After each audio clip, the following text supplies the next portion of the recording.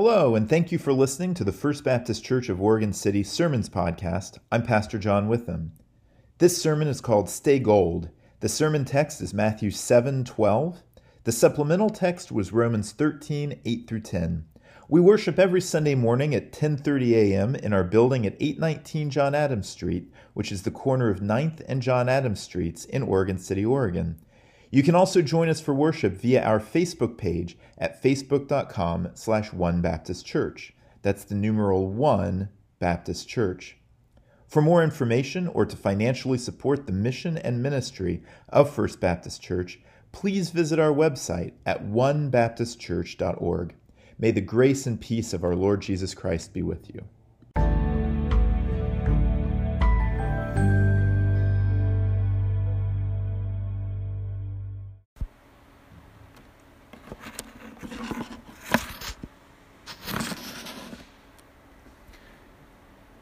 There are two ancient rabbis.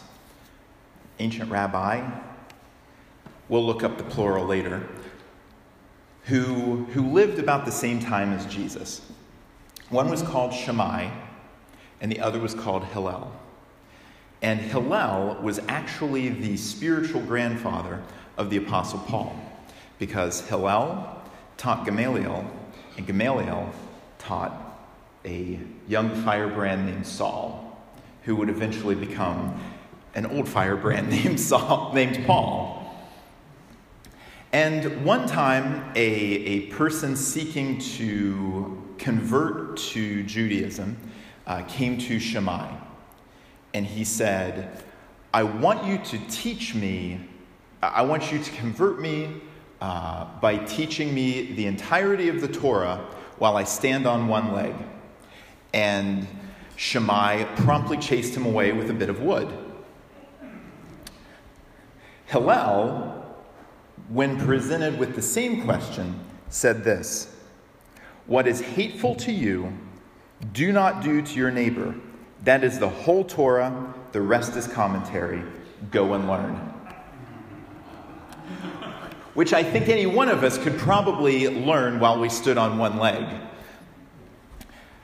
When we think about this verse, this tiny little fragment, it seems, of Scripture, something that could have easily been left on the cutting room floor,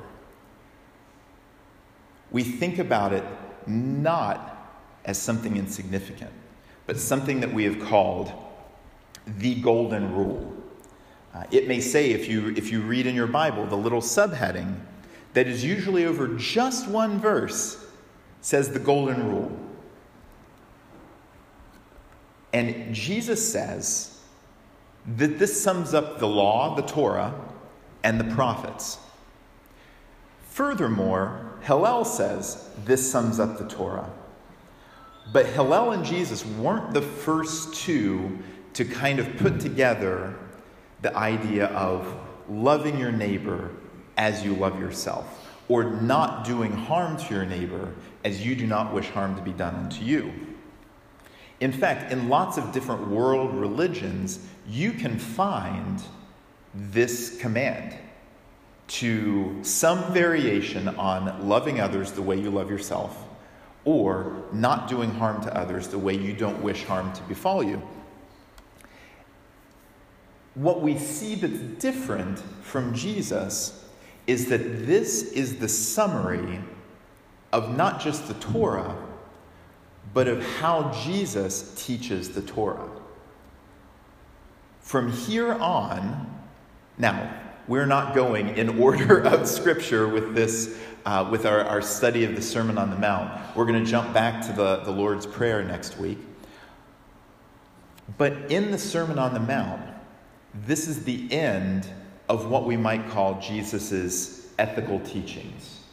Because after this are exhortations to wisdom, instructions on how to live out then what you have just heard. And so Jesus gets to the end of all of these things, of the Beatitudes, of instructions on murder, not how to, but why you shouldn't, and Murder. He covers topics like murder, divorce, adultery, revenge. He teaches us to pray. He tells us not to worry. And then he says it's all summed up in do to others what you would have them do unto you. So this is worthy of us slowing down and taking some time to consider. When we hear this line, this phrase, there are no qualifications, are there? There are no stipulations. There's no extra contingencies that we have to contend with. There's no attachment of who's worthy to be treated as one's neighbor. There's no qualifications for who ought to be loved. We have all of these oftentimes disastrous ideas that before somebody can be loved, they have to be proved worthy of love. But in the Golden Rule, we're not looking for immigration cards. We're not asking for papers. In the Golden Rule, there's no income requirement. There's no political loyalty test. In the Golden Rule, we are told to love others the way that we want to be loved. Furthermore, the Golden Rule ties directly into what biblical scholar Scott McKnight calls the Jesus Creed. And the Jesus Creed, very simply put, is love the Lord your God with all your heart, soul, mind, and strength, and love your neighbor as yourself. And in almost a Trinitarian way, do unto others as you would have them do unto you, emerges from this command. Because when we're taking seriously the call to love God and to love the people around us, the way that we do that, the way that we accomplish that, the ethic, if you will, is to do to others as we would have them do unto us. And this gets muddled and murky, and I have heard this taught so many ways, both beautifully and poorly, both with great intentions and with ill intentions. And I've heard lots of different responses. And so this morning I want to kind of go through looking at inward ways that we consider loving our neighbor, as well as outward ways that we consider loving our neighbor. Because the Golden Rule provides us with a firm foundation and direction for how to live out love in the way of Christ Jesus. One time, this was being discussed while I was a student at church camp in Cowan, West Virginia. And I heard somebody say, well, I wouldn't care if I got treated that way. And I thought, even then in my high school young immaturity, though I thought I knew everything, I thought that is a very strange interpretation of do unto others. Because it's this idea of do unto others what you would be okay with having done to you. And sometimes, unfortunately, things have happened in our lives that make us feel as if we don't deserve the very best. Sometimes things have happened in our lives that have told us that we are less than. Or that if we want to be loved, if we want to be cared for, if we want to have grace and mercy and beauty lavished on us by somebody else, that's too much to ask. And so maybe, as much as anything else, the first call of the Golden Rule is for us to get right with ourselves and to unpack some of these things that have been done to us. There's a word that is part and parcel of kind of modern psychological language, and that's trauma.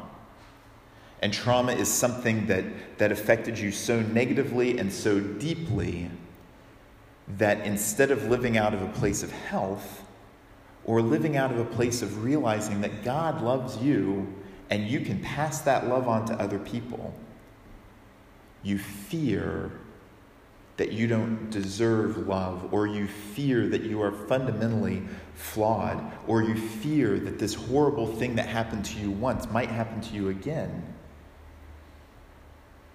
And you can't let yourself be loved. You can't let yourself be cared for. And I don't want to sound too... We're always a little afraid of putting too much attention of ourselves, on too much spotlight on ourselves and living out of ourselves rather than living out of God. But this isn't a question of selfishness.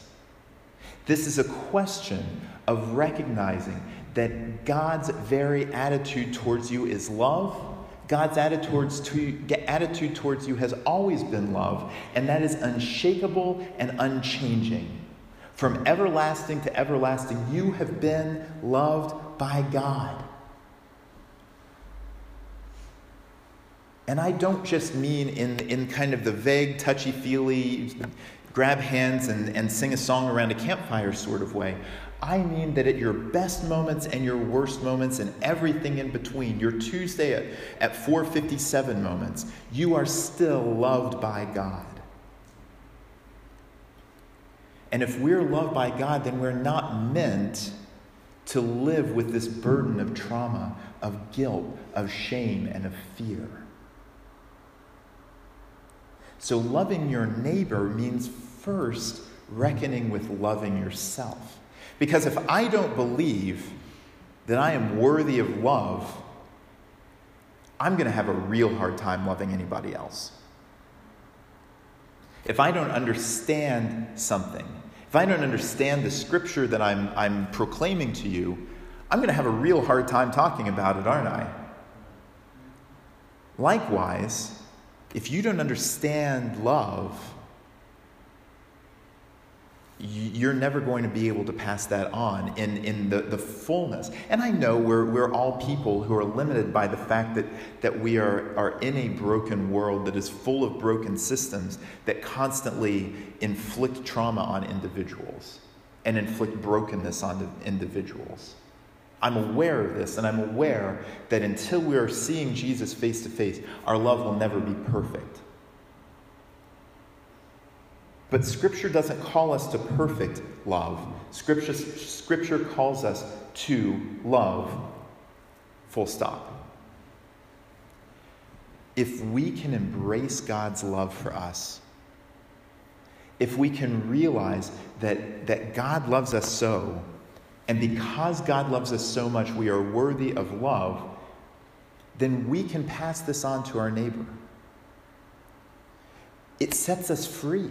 This is liberating, because then we are free from living with these blinders that allow us to perpetuate the same hurt that has hurt us, and to pass on cycles of unwellness from one generation of our families to next. Hurt people hurt people. English is amazingly frustrating, and people who have been hurt, a better way of saying that is people who have been hurt tend to hurt others unless they deal with that. And if you haven't dealt with the hurt, you may find yourself saying things like, well, nobody ever did whatever it was for me, so why should anybody else have it any different? Or, I had it rough when I was starting off, and I survived. They should have it rough too. And I won't say that trials and difficulties in our lives don't bring character. Scripture attests to that. But we are not the arbiters of the difficulties that bring character. It's not our job to say, I'm going to throw this wrench into somebody else's plans so that they have to overcome it. No. We live in a world that does enough of that for everybody. We don't need to pile on. Whether we're talking about helping out a newly wed couple just getting on their feet, whether we're talking about somebody who is struggling to go to college but can't pay the bills, whether we're talking about somebody who is doing everything they can to afford housing and food, but injury or illness or extenuating circumstances has taken their ability to do that away. If we cling to this hurt inside of us, we'll never be able to pass on healing to anybody else. And that's what the Golden Rule does. The Golden Rule allows us, in Jesus' name, to take the fullness of all of Jesus' teachings and lavishly bless our neighbors with it. When we care for ourselves, we are able to care for others. And there's the kind of self-care that we might think of where you're in a bathroom lit by candles and somebody's run a bath for you and you're laying there with cucumbers over your eyes and there's soft music playing and there's flower petals and all of this. And while that sounds incredibly either relaxing or frou-frou, depending on your perspective on flowers, candles, and all of that in the toilet, at the same time, it's that idea of treating someone with luxurious love the way that you want to be loved. And that's what we can turn self-care into other care. And this is where we make the shift outward. We make the shift outward to see that this is a lived ethic. This is a way to live, not just something to internalize. When I come to a stop sign, I don't think, yes, here's a nice instruction for living. I'm going to think about this stop sign. Yes, there's 4 lanes, there's 4 ways that traffic can go here. Yes, I see why the city of Oregon City has placed a stop sign right there. That's a nice thought as I go through the intersection, which best case scenario, I get away with it. Worst case, or a bad scenario, is that I see flashing blue and red lights in my rearview mirror. And the worst case scenario is I hideously injure myself or somebody else. This is an instruction that we are to live out. And we are to live outwardly.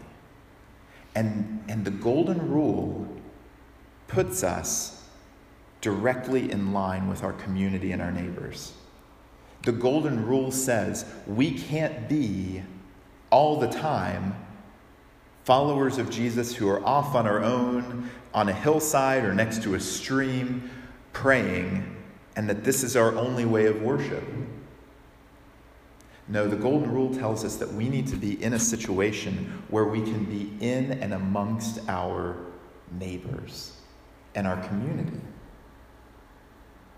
And when we do, it gets messy. It gets messy because dealing with another person is messy. I can deal with myself somewhat easily.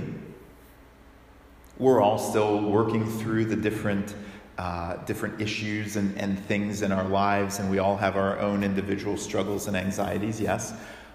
But I can deal with those rather neatly. It's when I come in contact with somebody else and they're dealing with themselves and I'm dealing with myself and we're dealing with the space in between the two of us that things get sloppy and things get messy and difficult. And it's in those times that we have the Golden Rule. How would I want to be treated in this situation? How should I treat the other person in this situation? It gives us a way to think about this. It gives us a framework so that we know what to do and we know what direction to go in. And this is not just for us as individuals. This is also for us as a group. This is for us as a church, as God's people called by the name of Jesus Christ. 21 years ago today, 2 planes crashed into buildings in New York City, and 1 plane crashed into a building in Washington, D.C., and a 4th crashed into a field in Pennsylvania. And I'm not going to go into a lot more of it, because if you want to find out more about it, it's literally everywhere today. But I want to point this out. Is while the following days were a reason for great nationalistic pride for some people, and we've pulled together to overcome this terrible event, if you talk to a lot of our brothers and sisters who are of the Muslim faith, of the Islamic faith, they didn't have it so easy, because the people who hijacked the planes had also hijacked their faith and used it as a justification for the violence they inflicted. And instead of asking, how would we want to be treated? There were a lot of people who went and inflicted fear and terror and graffiti and vandalism upon mosques and Muslim organizations around the country. And when we consider as a group, then, how do we want to be treated? What's the loving way for us to be treated? If we don't want somebody throwing a brick through our window, we don't throw a brick through anybody else's window. And if we don't want anybody else harboring this vague, generalized hatred for a large group of people that they don't have a face for, that they don't have a neighbor for, then we don't harbor a hatred for a faceless group of people. Love is messy. And you might be sitting here thinking, John, all of this love talk, it's okay. It's all well and good, but let's get real. There is evil in the world, and there is. And John, maybe this loving others, love others the way you want to be loved, maybe this is a little soft. I'm going to push back on that attitude. Because in loving others the way we want to be loved and treating others the way we want to be treated, it exposes this evil. It may not put a stop to it, but it exposes this evil. If we're the ones out self-sacrificially loving others, even in the face of hatred and evil towards us, one of those two things is going to shine brighter. And off the top of my head, I can think of one really strong biblical example of someone who offered up self-sacrificing love for someone who was not himself, even though it cost him greatly, and that was Jesus on the cross. There's a book and a movie called The Outsiders. And one of the main characters in The Outsiders is Ponyboy Curtis. And as one of Ponyboy's friends is dying, he says, "Stay gold, Ponyboy." And that's a reference to a Robert Frost poem that says, "Nothing gold can stay." Meaning that good things, that blessings often don't hang around very long. But I'm going to say to you all today, stay gold. But in the sense of stay gold in loving others the way that you want to be loved, in treating others the way you want to be treated. Because we may not always find ourselves to be gold as we do this. We're going to get it wrong. We're going to make mistakes. But if we focus and make the desire of our heart to live the ways of Jesus, and we live this out by treating others the way that we want to be treated, then we will be shown to be gold by Jesus Christ our Lord. So this morning, friends, treat others the way you want to be treated. Love others the way you want to be loved. And stay gold.